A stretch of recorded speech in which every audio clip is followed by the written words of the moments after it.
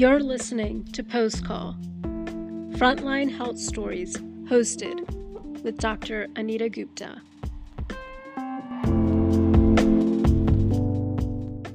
Today, we'll be featuring Marsha B. Henderson, who is a nationally recognized innovative leader and change agent for the health of women and their families. As the former Associate Commissioner for Women's Health at the Food and Drug Administration for over a decade, she progressed and managed cutting-edge policy, research, and education outreach initiatives. The Office of Women's Health advanced its scientific efforts under her direction to produce more than 350 research papers and journal articles to facilitate the FDA's regulatory decision-making and promote a better understanding of sex differences and health conditions unique to women. Her tenure produced the first FDA Women's Health Research Roadmap, outlining 7 priority areas for new and enhanced research, including biomarkers, nanotechnology, cardiovascular disease, and post-market surveillance, as well as a framework to assess its impact. Her colleagues have applauded her ability to set a vision and guide the concept to reality. One FDA commissioner stated, "She is elegant not just in style, but in character, confidence, and compassion."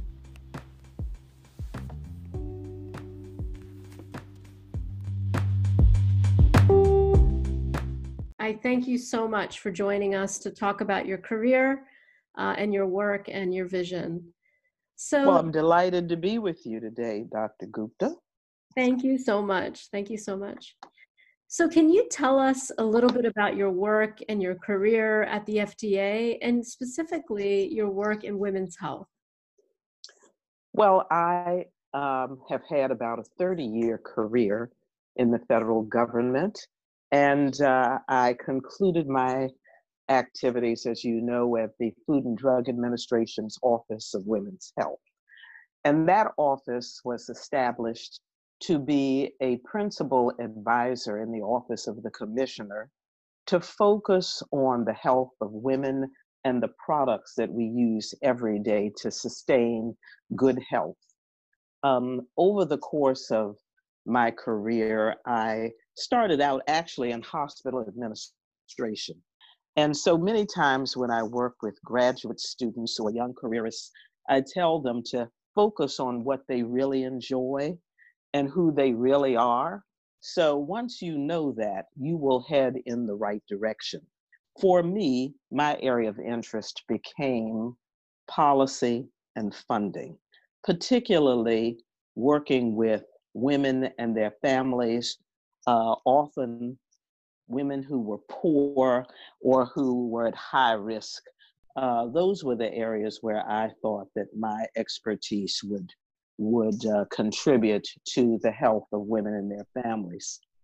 One of the things that I also did was early on when I came into public health, I thought I was going to work on the development of a national hospital system that would focus on service delivery across communities and across states. And unfortunately, that approach was dismantled when new leadership came.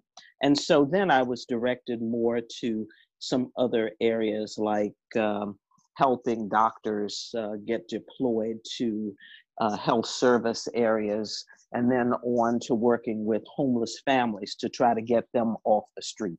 But my greatest joy was working at the Food and Drug Administration. That Office of Women's Health was responsible for promoting the inclusion of women in clinical trials. Many people know that in the early 70s, FDA developed guidance that said that women of childbearing potential should not be included in clinical trials because there had been some very bad outcomes for women who were in trials back then. Many people will remember thalidomide or DES that had very severe consequences for women and for their fetus, so that women were restricted from being in trials. And then the GAO in the early 90s released a report that alerted everyone to the fact that many women were not generally included in clinical trials for the products they use every day. Things like heart medications or for seizures or headaches. Those products were tested on men, and we knew that there needed to be something done to correct it. So that women became their own advocates. They went on the Hill and demanded that there be offices of women's health at HHS, at the department level, at NIH, at FDA, and then later across all of HHS. And so my office became responsible, as I've indicated, for trying to encourage and advocate internally and externally for the inclusion of women in clinical trials and to monitor the progress. And I just looked at last year's data, and it indicated that we have been very successful as it relates to that, because last year about 72% of all drug trials included women. Now, we quickly learned that that was not enough. It's not just including women. Analysis had to occur. So my office put together internal training for reviewers to actually work with them to learn what to look for when they were reviewing applications, because reviewing the data and analyzing the data separately is very important. And if something is learned, it needed to be put in labels to help practitioners as well as the patients themselves. And last but not least, we did a major outreach where we brought in national organizations, not just women's organizations, but minority groups, health professional groups, big businesses, even Dear Abby and Las Vegas casinos, groups that had an interest in the health of women. And we provided them with information in consumer language directly from FDA findings. So, that was one of the highlights of my career. And hearing about some of the innovations and projects and initiatives that you had spearheaded is really inspiring, and it really drives the importance of making impact in the work that we do every day. So Marcia, can you tell me about some of the challenges and innovations that you've seen or heard for women during COVID-19? And do you believe that we're moving the needle on driving change in women's health during the pandemic? Well, I think the jury is still out. We are learning as we go. And one thing that has become very clear is that women appear to be doing better than men when they get this virus. Why is that? We really don't know. And my hope is that it will present another opportunity for us to stress the importance of sex as a biological variable. We call that SABV. Over the years, some have questioned why we need to look at sex differences. But I think that this new situation is now in reverse. We may learn what we've always said, that if you analyze by sex, it will help all of us. And in this case, both men as well as women. We can learn what's going on with women that might actually be applied to men for the betterment of both sexes. We also know that pregnant women are having an even different experience. Often they are autoimmune suppressed, and we'll be looking at that and we'll be learning a lot about that. Questions like sex differences won't be the only questions we'll be addressing. Behavioral differences also affect what we're doing, and we will have to learn about that. How have sex differences made a difference as it relates to what we all need to be doing, which is distancing ourselves, getting tested? There'll be a big surveillance area of interest for all of us, because before we can go back to something that's closer to our old routine, we will not only have to get tested, but there'll be tracing and tracking of our movement. And then, of course, at some point, the treatments or the vaccines will need to be looked at, so that we will be learning a lot from this experience with this pandemic. Very important information that you've shared, and definitely believe that surveillance is going to be a big part of addressing health in the future, given the crisis. Some of the questions that I get from consumers and from healthcare providers is how they're addressing their mental health and their overall health.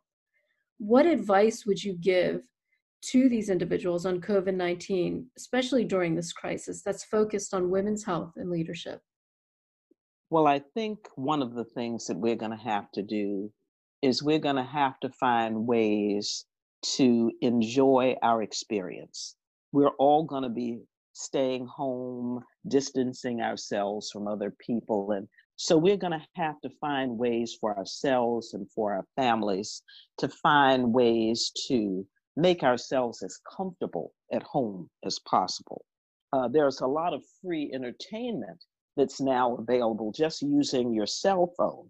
And of course, a number of people want to continue to worship. It helps to give them a calm and a sense of comfort that can only come from faith.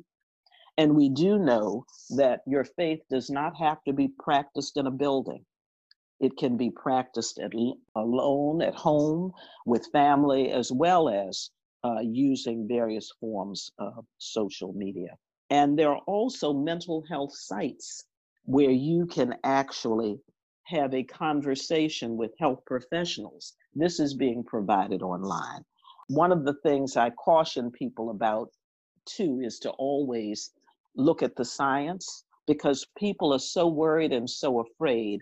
They really may be at risk falling for things that are scams or are not based in real science. So I always encourage people with their health, with their physical health or their mental health, to go online and look at some of the federal sites that are putting up information that you can rely on, be it FDA or NIH, or even a great site called Healthy Women that has a lot of information, television stations that have some level of credibility. You can feel better about your anxiety and stress if you know that you're getting good scientific information and if you're continuing to stay connected to family and friends. Very important information and definitely an important issue for women and women's health. Given the success that you've had over your career at the FDA and the Office of Women's Health and working with many partners, there is certainly a lesson to be learned. And I would love to hear your anecdotes on what has been critical to your success. My life, I believe, has been guided by 3 principles. Those 3 principles are choices, change, and gratitude. And I find that, life doesn't stand still. Change is inevitable. The virus is one of those things that we haven't planned for, but certainly is here with us now. And I know that so many people have helped me, and not only me, but those that I love. So I enjoy helping others. As we look at this, we say to ourselves, what do I know for sure? And what I know for sure, as Oprah would say, is that this too shall pass, and we'll be able to get through it successfully if we do it together. Thank you, Marcia, for your insights, your experience, and your guidance during this important time.